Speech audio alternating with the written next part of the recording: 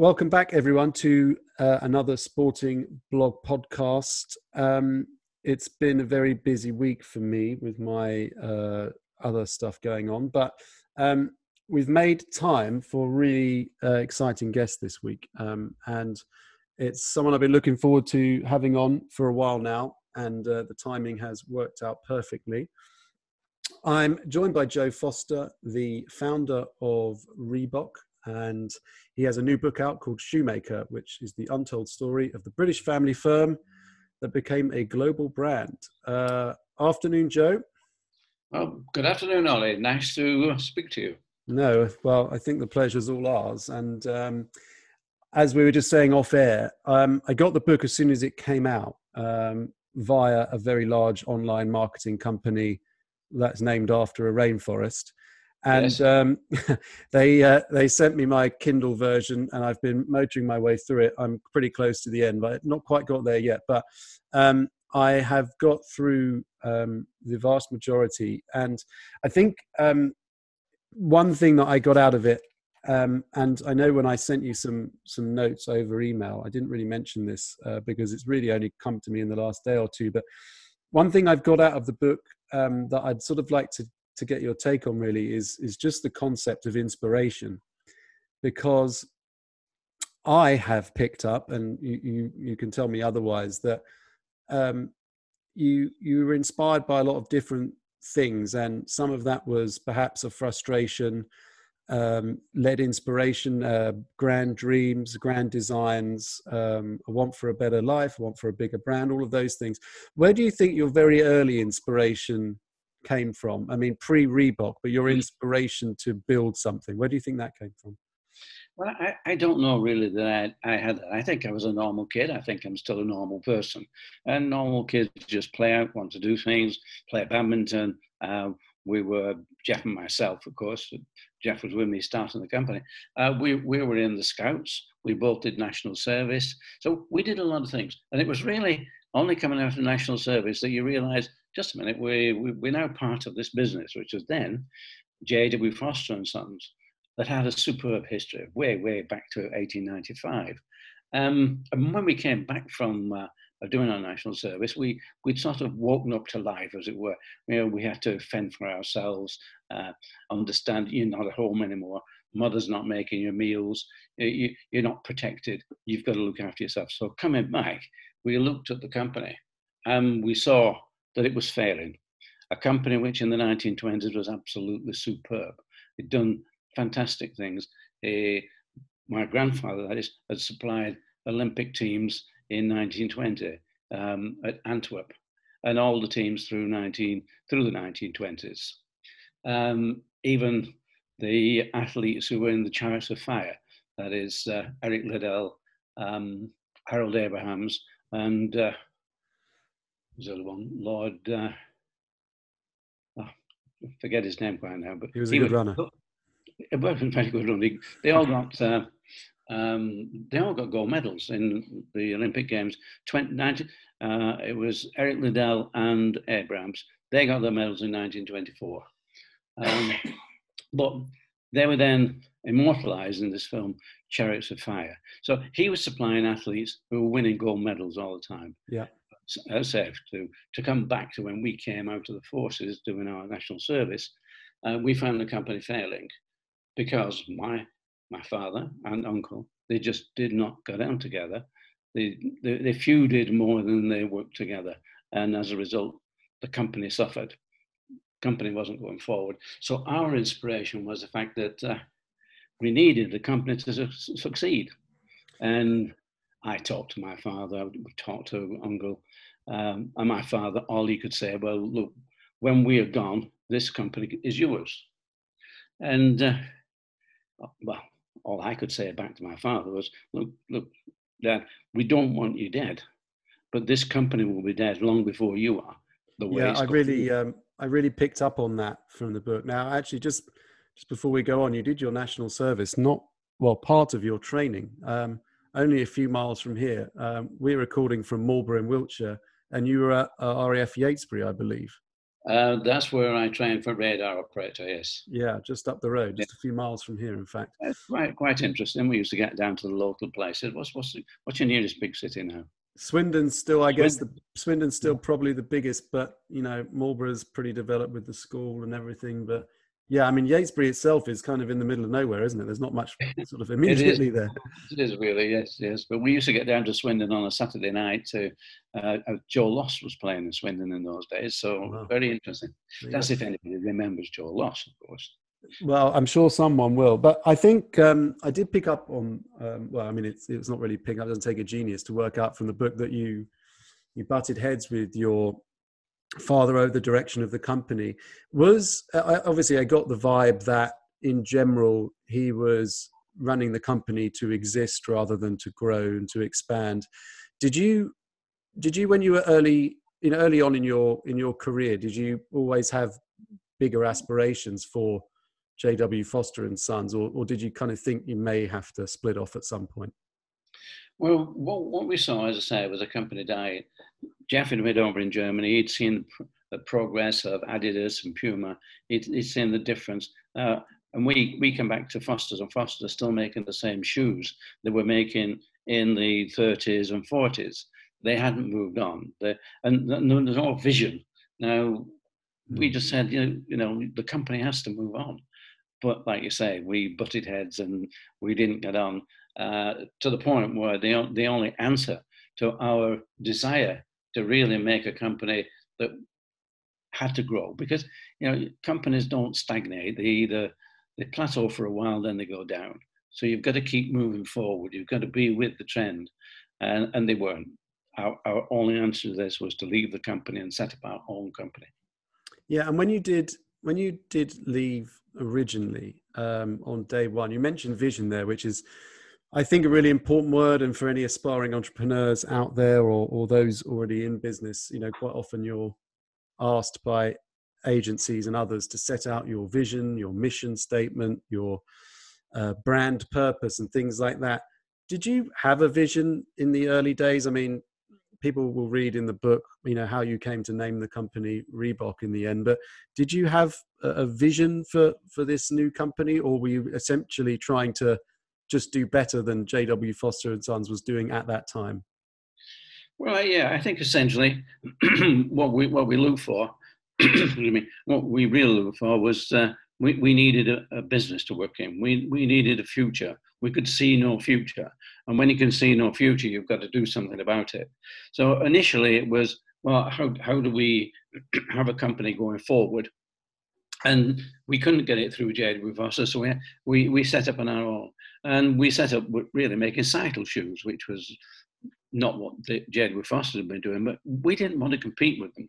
And that was our main effort, was to get a company that we could take forward. And then when you get the company, then you start to think, where can we take it? And okay, the dream is always there that we could be bigger than Adidas. We could be a big company. But you have to take those steps, the small steps. And to get big, for me, to get anywhere to get big, I needed a bigger market than the UK. We had, unfortunately, Foster's incredibly had supplied almost every football team that you can mention.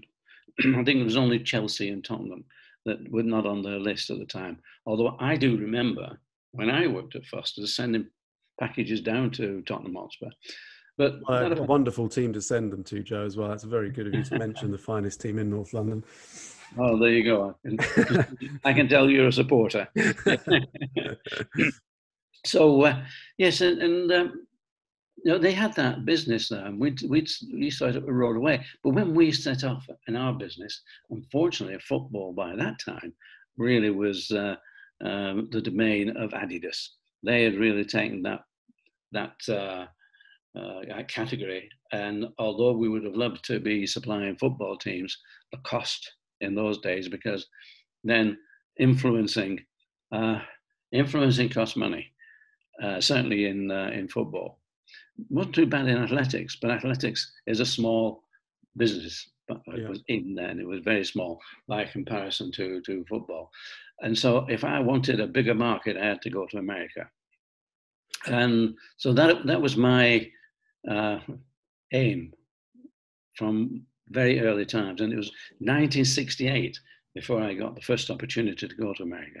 And I remember you in the book, your father actually had, no, it was your uncle, I believe, that actually had an early contract in the States, supplying, was it Harvard, with Yale. Right, that's it. So Yeah, they were supplying Yale with 200 yeah, pairs of hand-sewn athletic shoes a month. and they Which was didn't realize at the time kind of what potential they had on their hands. No, they didn't. I mean, it was amazing. Uh, you know, they never went to America. My Yeah, father or uncle never went to America. It was the American. It was Frank Ryan, who with Bob G and Jack, they were head coaches at Yale, and Frank Ryan had Irish sort of background, and he used to come over to Ireland almost every. In fact, he used to spend summer in Ireland with his wife. So he came across to the UK, and he met up with. Well, with my uncle at the time, because uncle was doing the hand sewn product. And yes, we do have the papers, which is a contract wow. between Foster's and well, the two of them who were the Yale coaches, Bob Jack and Frank Ryan. So they had that. Yeah, and there's a good chunk of the book that focuses on your sort of relentless pursuit of the American market, if you don't mind me saying it. It looked like that was your true focus, and as the company was starting to do quite well here and becoming a domestic brand, your focus was on the States, and you made a lot of trips to the annual convention and so on. Now, Yes. on this topic of inspiration, how inspiring was it going to the States? I mean, I've done a lot of work in the States myself, and I echo your sentiments in the book of the can-do attitude, and the positivity just drips from every pore. How inspirational was it for you once you'd been there? Did the bug just get you? Well, I mean, absolutely. I remember that first trip, and I went with a good friend, Bob Brigham, who he's camping climbing, which is a different side. We're in athletics or sports shops. Camping climbing is outdoor shops. But we were making for him a climbing boot, a fairly lightweight climbing boot. So Bob decided he would come with me. The reason that we went on 968 was the Board of Trade. They decided that they wanted to support exports from the sports trade, and they were offering to pay for the stand in the American NSGA show, which is National Sporting Goods of America. They offered a free stand, they offered the flights, return flights, and half the hotel bill. So it wasn't really much of a brainer to say, yes, we're going to go. But Bob went with me. We went on the stand. He was showing the boot. I was showing our range of athletics footwear. Lots of people came up and said, oh, yes, where do we get these from?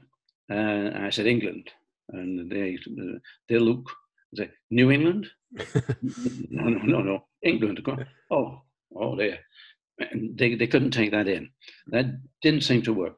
And they were all saying, well, when you get a distribution over here that we can buy off, then we'll take your product. Yeah, that was fine. But Bob, he did sell some of his climbing shoes. It seemed the outdoor business was more used to the idea of importing product, I suppose, skis and things like that from Europe.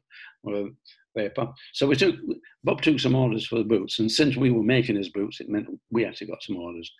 But it was 11 years before we managed to find a key. Well, we got the key in 1978. The key was a shoe that we developed specifically two reasons: one for the Edmonton Commonwealth Games, and the other to give to Runners World to get into the ratings. And we did get a 5-star, which is the top rating that they give. Now, this is the iconic Aztec shoe. Absolutely, the iconic Aztec, yes. So we got the 5-star. That was the key. All we needed was the door, and the door was Paul Fireman. Once we met up with Paul Fireman, he, as an American, knew his market, and so that's how we started in America. Yeah, and you speak fondly of Paul in the book, and You also mentioned this a few times. You mentioned these gatekeepers and keys and doorways. Is that how it was in your head all the time, that you were almost there on the other side of the door? You just needed something to get you through? Well, we did, because the American market is vast. They didn't know Reebok. They'd never heard of it, let alone know Joe Foster.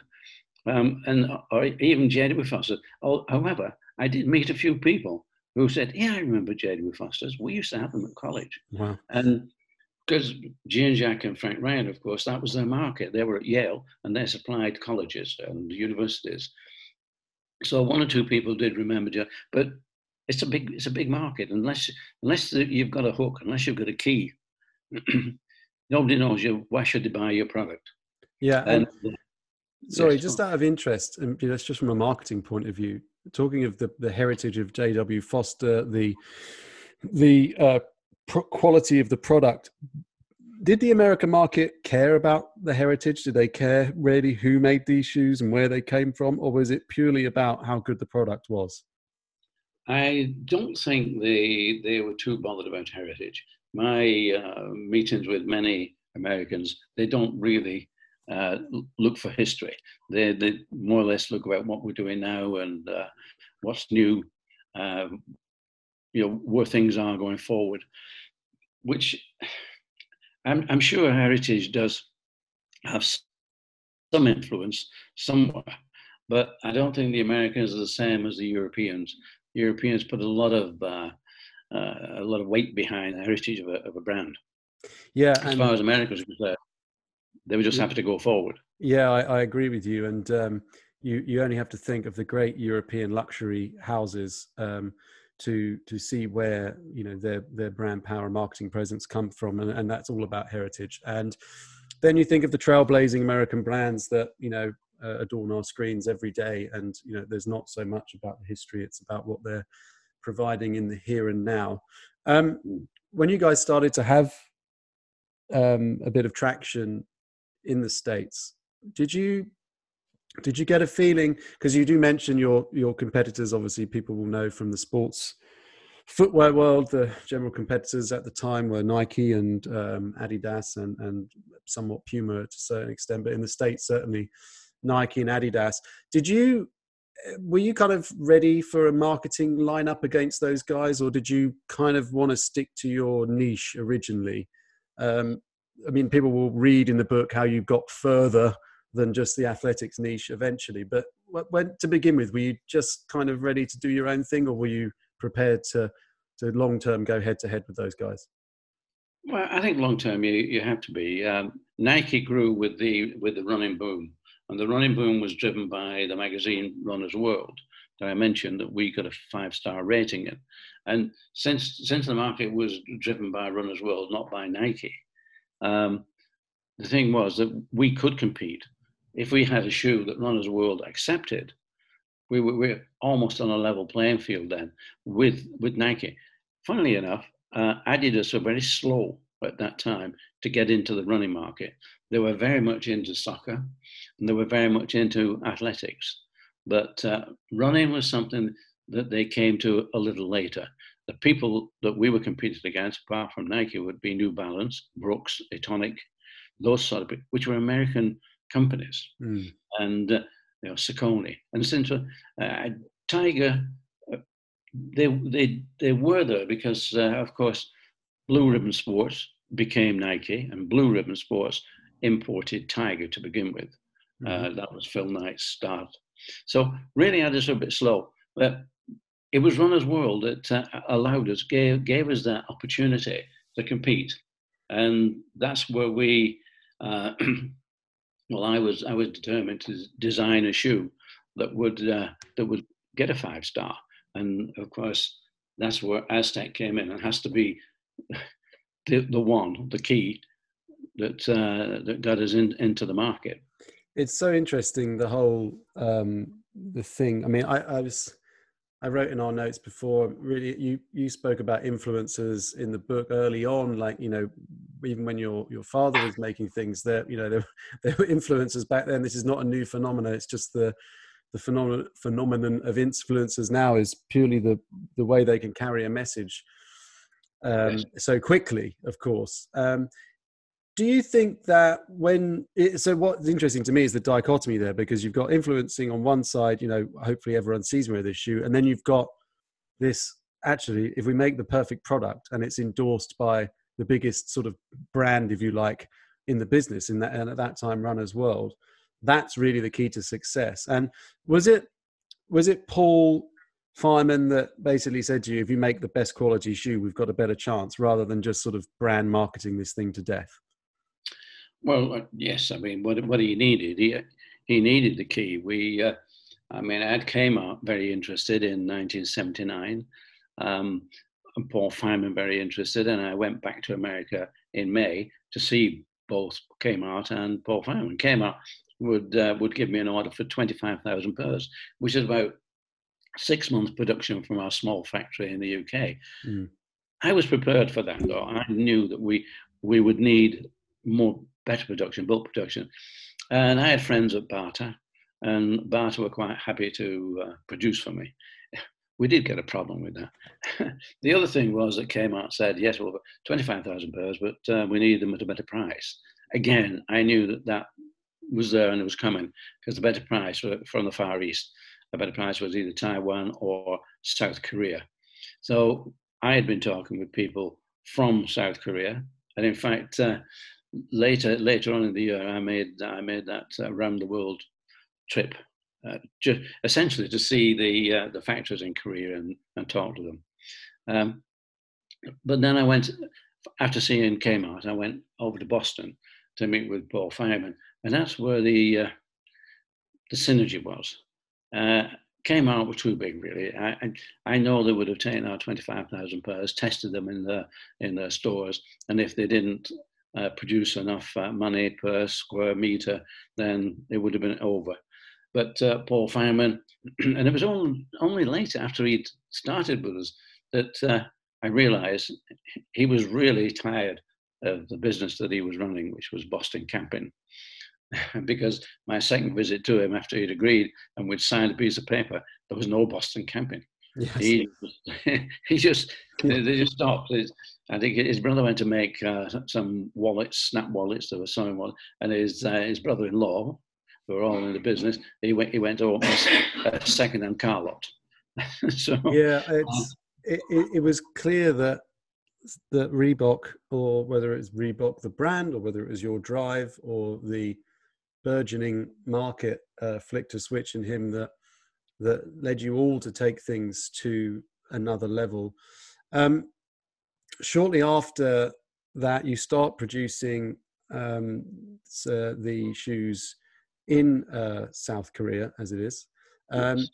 How did you find the general experience of working with a company from a completely different culture? I mean, you always sound very organized in your doings, but were there levels of organization or expected organization better, worse? How was that to begin with? Well, of course, as we know, they can produce at a better price, which means that labor is no problem. They had as much labor as they wanted to make these shoes.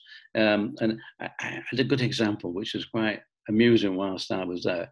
In a running shoe and a lot of shoes, there are eyelet holes in which you put your laces. And where we had a nice machine chopping these out, what they had was what looked like a tree stump. And they had one man holding the upper on the tree stump, another one holding a punch, which had about 5 punches in it, and then a third man hitting that with a hammer. And I can still see that today and wincing at the thought. The health and safety police would not be happy with that now, would they? No. They would not. And that also included the adhesives. I mean, these adhesives are quite toxic. And in our small factory, we had to have a lot of changes and exchanges. We had fans, the whole thing. But over there in South Korea, it didn't matter. They just used it sort of on a bench without any condition at all. So but what was very interesting was that the product was great.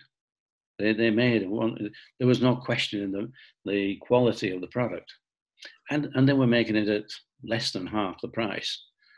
The biggest problem was, say, funding this whole operation, Yeah. because it was taken off nicely. Paul Fireman had 20,000 pairs after the first NSGA meeting that we went to NSGA show, and those we had made by barter. Some failed, but barter had given Paul a credit line, which is fine. If you go to the Far East, go into South Korea, you have to put up a letter of credit, which means your bank is supporting, and your bank will pay if you can't pay. And banks don't do that unless they know you've got the money somewhere. Yeah. And once you've bought the product, it's shipped. It has to come to your warehouse. It has to be shipped out to your retailers, and your retailers take anything between 30 to 90 days to pay. That is a big, long road that you've got to cover financially. Yeah, big headache. And this is where Paul was okay. He had money. We all have a bit of money, but this was more than what it needed. Financing, proper financing. It's not something that you could sort of go to your bank and say, "Look, I need a bit of money." And this is what brought Stephen Rubin in. And Stephen Rubin, Pentland Industries, which you may know, he had a number of companies. I think this day they own JD Sports and a few more. And what Stephen had, he also had a company it's in Hong Kong actually, and that's where he ran the company from, ASCO. And ASCO was an associated shoe company. And what they did sourcing. And they sourced shoes for British Shoe Corporation, for other big, large operations that normally made shoes in the UK. He would source them out of the Far East. And so for Paul, he didn't put a great deal of money down to become part of Paul's business. But what he did do, he gave a credit line. And that's all that Paul needed. Because with a credit line, he soon owed Stephen $20 million. So that's how the company was growing, and that's the sort of money it needed. Yeah, for those listening who have not heard of Pentland, Pentland today, I don't know about back then how many of these own, but they own brands like Ellesse, Canterbury, Kickers, Lacoste, Speedo. I mean, some pretty big brands in the kind of sporting world. And they obviously had in Mr. Rubin someone who had a bit of financial firepower. That really obviously was another of the big keys that allowed you to kick on. But one thing, and I think one of the most interesting bits of the book to me is this, and because I love this, because this is, you know, what everyone aspires to do, is uncover an untapped niche. So just for the listeners, talk to us about aerobics, because there are many younger people listening won't really know of aerobics. But if, like everyone, you've been locked down in your house for the last 6 months, you may well have done communal exercise, whether it's via Zoom or YouTube. But aerobics in the early 80s in the States was just about to really take off. And what role did that play in Reebok's growth, Joe? Well, Reebok were doing very well with the running shoes, and that business was growing very nicely. And we had representatives all over the country, and we had a tech rep. A tech rep is one who goes in and talks the good things about the product, not just take orders. And that tech rep was called Arhil Martinez.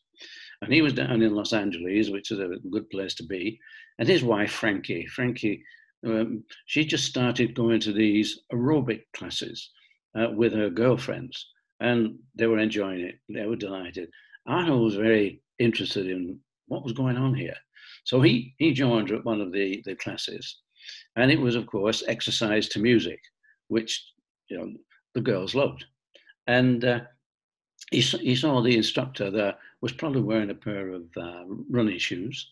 Half the class were wearing running shoes or similar, plimsolls, and the other half were wearing nothing. And it struck him that, why don't we provide a shoe for this new category, for this aerobics thing? But it was only going on in Los Angeles at the time, and he came back and he had a word with Paul Fireman. He met with him. Look, Paul, this new thing going on down in Los Angeles, and it's dancing to music. We need to produce a shoe for it. And of course, Paul said, go back, forget it. Look, we're doing well. We've got a running shoe. Who knows, what do you call it? Oh, aerobics. Never heard of it. But Arnold didn't accept that. He thought, no, at least we must give it a try. So we went round the back, had a word with the production people, and he said, I want a shoe which is glove-like. It just fits like a glove. You use glove leather. So he got them to make him 200 pairs of shoes. And he gave these to the instructors and to some of Frankie's friends, of course, and they loved the shoe. Absolutely delighted. Incredible. And although in those early days, using glove leather was like suicide, really, because they just fell apart. But fortunately, we were talking about America, and we're talking about American women. They loved them. They were so comfortable. If they fell apart, they just went and bought another pair of shoes. Okay, we cured the falling apart bit and still had that nice soft glove-like leather. So that was great. But what had happened here, all of a sudden, because Reebok were 2 years into running, but as against Nike and Adidas, they were not seen as being male and sweaty. They were just arrived in, as it were, on the scene. And all of a sudden, the women grabbed this. And I don't think it's been done again, and it certainly hadn't been done previously. Women had a shoe specifically for them. And that was really the key. It was something specific for women, not for men. And it went crazy. We had a company that had gone from $9 million to $30 million. Then it took off and went from $30 million to $90 million to $300 million to $900 million, all in successive years, which brought another problem. But I mean, that sort of growth took Reebok beyond Adidas, beyond Nike, and they became number one. So Reebok became number one on a woman's shoe.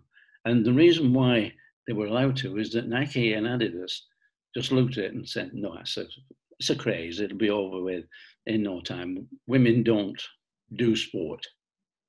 They don't do it. And this was a fitness category, really. And it's still there today, but it didn't die as quickly as Adidas and Nike thought it would do. And that's what drove Reebok.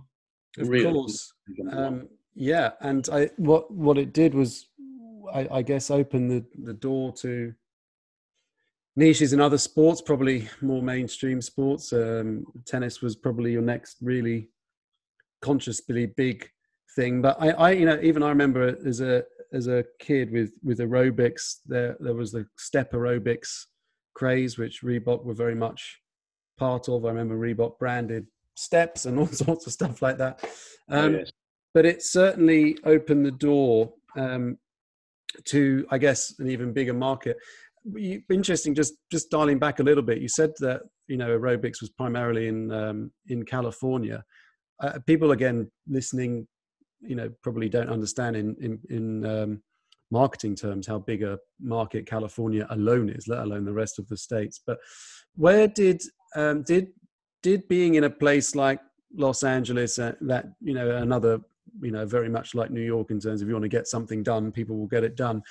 How important was it to be in those sort of two big centers in the States? And did that really kick into, tennis and the other things as well?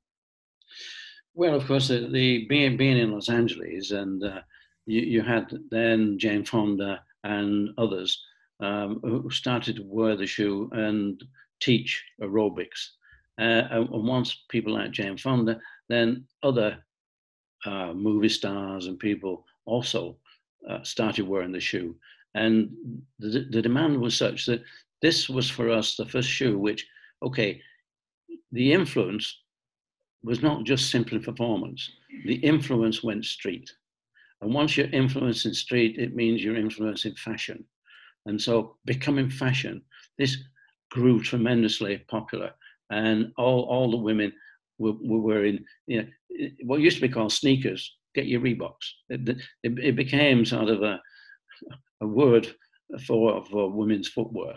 And sneakers, and being in Hollywood, it got picked up, and soon we had uh, movie stars wearing it. Sigourney Weaver, Yeah. Sybil Shepherd picked up an Emmy Award in orange high tops, and of course once it became such a sensation there in uh, in Los Angeles, in Hollywood, and also, as you mentioned, tennis, started doing tennis and using the same soft leather that had been developed for the aerobics shoes. So everybody is wearing these, and they're wearing them on the streets. We also, and this is, we had a man called Wendell Niles. Wendell Niles Sr. had been uh, uh, down in Hollywood. He was a man. He knew everybody. And Wendell Niles Jr., he'd inherited this from his father, and he got us together with the Pro Celebrity Tennis Tournament, which was held in Monte Carlo. Nice. And this meant that we had loads of stars coming over, participating, or just being part of the whole scene, as it were. We had Sean Connery, we had Roger Moore, we had so many of these people, and they just sort of gave us a different view. Reebok suddenly became spectacular, you know, and when you've got so many stars wearing it, it was like you're living in a different world. And Wendell, I mean, I can remember Wendell sort of taking me to meet Prince Rainier. We went into the palace and we're chatting with Prince Rainier and having his champagne. And it's just that this is a different world. All of a sudden, Reebok has become part of the stars. Yeah. In fact, I think we actually brought out something, the Rising Star. I think we used that when we opened up in Germany, and that was Reebok. So I mean, once I know there was Jane Seymour that we had in the shoes. There were so many, and it became. I mean, who was dancing in the street? It was the musicians, and everybody started just wearing the shoes. Yeah, and at this point in the book, there's a whole period, and we'll let people buy the book hopefully and read it for themselves. But the kind of the golden age, if you like, where so much happens, and we go from shoeing movie stars and iconic sports men and women, and then the one that I remember personally, because as a 11 or 12-year-old kid, the Reebok pump was the be all and end all. If I could get hold of a pair of those, I would have died a happy boy. And I remember the dunk contest in '91, I think it was, where a chap called Dee Brown did a thing called the blind dunk, where as he jumped, he covered his face or his eyes with the inside of his elbow and made the dunk, and customary for the cameras stopped and pumped his Reebok pump shoes to an audience of probably hundreds of millions of people in an iconic moment. And I thought it was quite poignant in the book that you intertwined the little story about that with sponsoring Bolton Wanderers. And from, you're talking about two polar opposites here, the glitz and glamour of the NBA back to the working man sport of Bolton. One of the things I sent over ahead of the podcast was the role that these giant sports played. But you mentioned early on in the book about football being a massive part of the community in Bolton. And one of our young aspiring journalists here on the Sporting Blog wrote a very poignant piece and interviewed lots of people involved in Bury Football Club, sadly no longer with us since it went out of business 18 months ago. You put money into Bolton. You admit in the book that you're not, a natural football fan. You don't have that sort of tribal element to your personality. But how important was it for you, with all of the glitz and the glamour and the money and the success, to to still retain some roots back to Bolton? Yeah, well, like you say, the reason I'm not a big football fan is I like participating, and with football, of course, that is the biggest spectator sport globally, and it's the spectators that are influenced, and it's the spectators who are street, and they're the ones that buy, that give you the bulk of your product.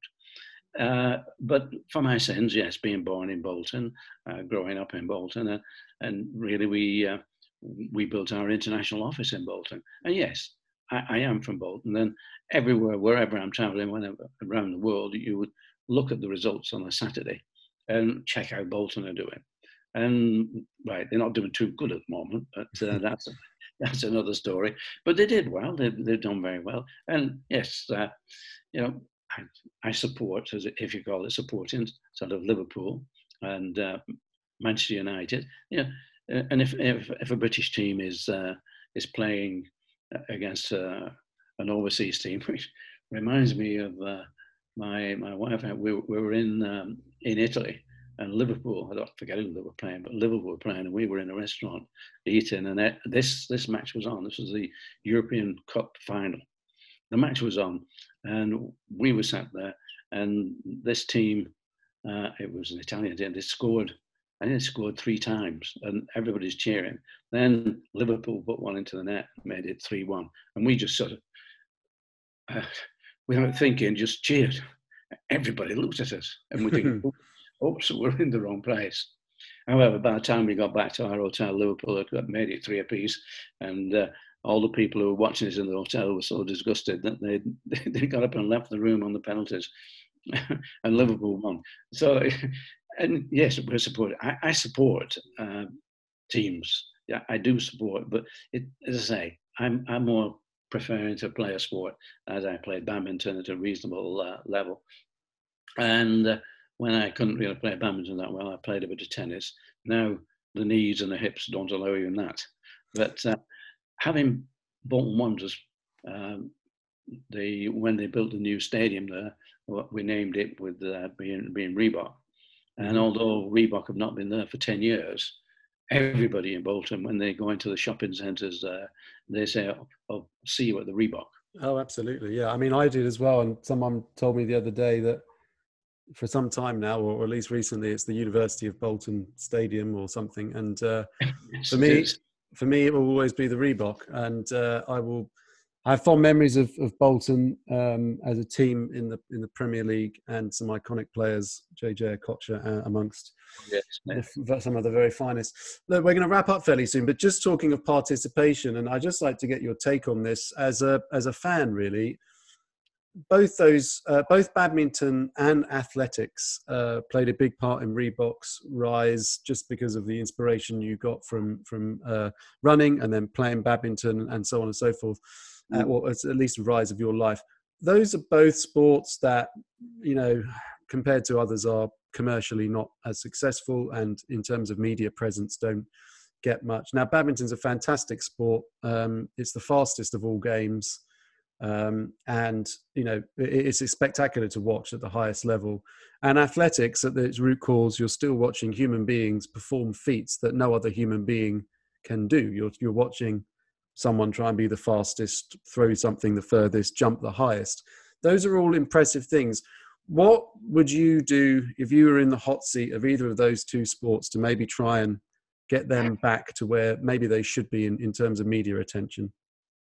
Well, I don't know how possible this may be, but I can probably put the link to cricket. Cricket is quite a boring game if you're sat on the in the stands watching it. You see somebody run up, and if you're lucky, you see the ball. If you're unlucky, you see a fielder running after a batsman hit it.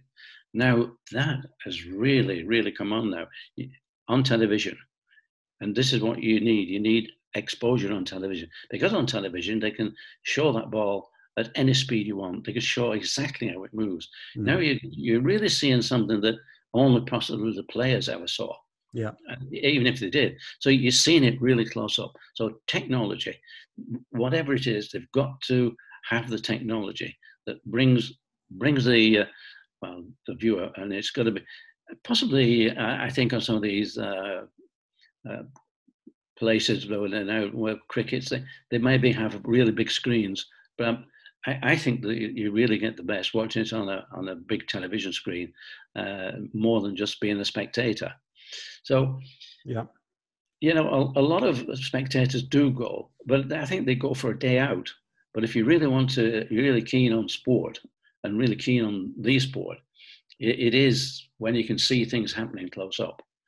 And so that for me is both in athletics and in badminton. I think badminton, they could probably get as close as they do with golf. So with cricket, they could probably do that. But like you say, it's a very fast sport. That's why my knees have gone now. I've got one new knee. It's a little sport, so it does take it out of you. But it's also played indoors. It's badminton, and not many real stadiums that you can go to. I mean, the biggest probably would be the O2, where they do the tennis, and that's incredible sport, tennis. But of course, tennis is basically an outdoor sport where you can get a lot of spectators.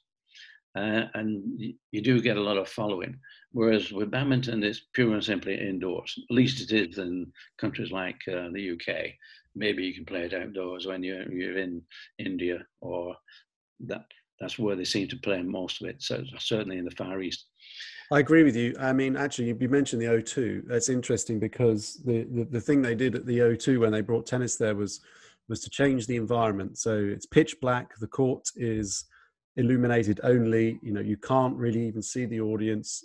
The lighting is as such that the ball is like this sort of fluorescent orb flying around, and all of the attention is on the court. And they invested a lot of money in the camera work. So exactly as you say, the sporting experience at the stadium is interesting, but at home you're getting an even better experience if you're into watching the game. And of course, American sports have known that for years and years, which is why watching NFL and NBA and Major League Baseball on TV is such a pleasure, because they do it so well. Look, Joe, thanks very much for joining us. I do hope that if anyone's listening, you do pick up the book. And just to repeat, it's called Shoemaker. It's really interesting. And if you've got any head for business, or you have an ambition in life to run a business, start something new, whatever it is, this might just give you the inspiration you need, because it shows you things certainly didn't happen overnight for Joe and for Reebok, but with a lot of perseverance, and I think the vision and ambition, it shows that you can do anything you like. So, Joe, thank you so much for joining us today on the Sporting Blog. I wish you the very best of luck with the book, and hope to speak to you again soon. Well, thank you, Wally. The book is going very well at the moment. With a lot of sales coming on, and it's keeping me busy, because the only way that anybody can get a signed book with COVID being around is to buy it through our company here. We set up a company called JW Foster Heritage, and that's the website. And if you do want a signed copy, we're not forcing you. You can get copies from Amazon, you can get copies from Waterstones, all the usual places. But for a signed copy, and there's a lot of people wanting signed copies, so that's why we had to do it. And it's been keeping me busy, I can tell you. Okay, well, we will add a link to your JW Foster Heritage website in the show notes, and we'll put a link somewhere on the blog and through our social media, so if anyone wants to take advantage of the signed copy, they can do so. Thanks, Joe. Thanks, everyone, for listening. We'll be back probably next week, and I hope everyone has a good afternoon. Thanks a lot.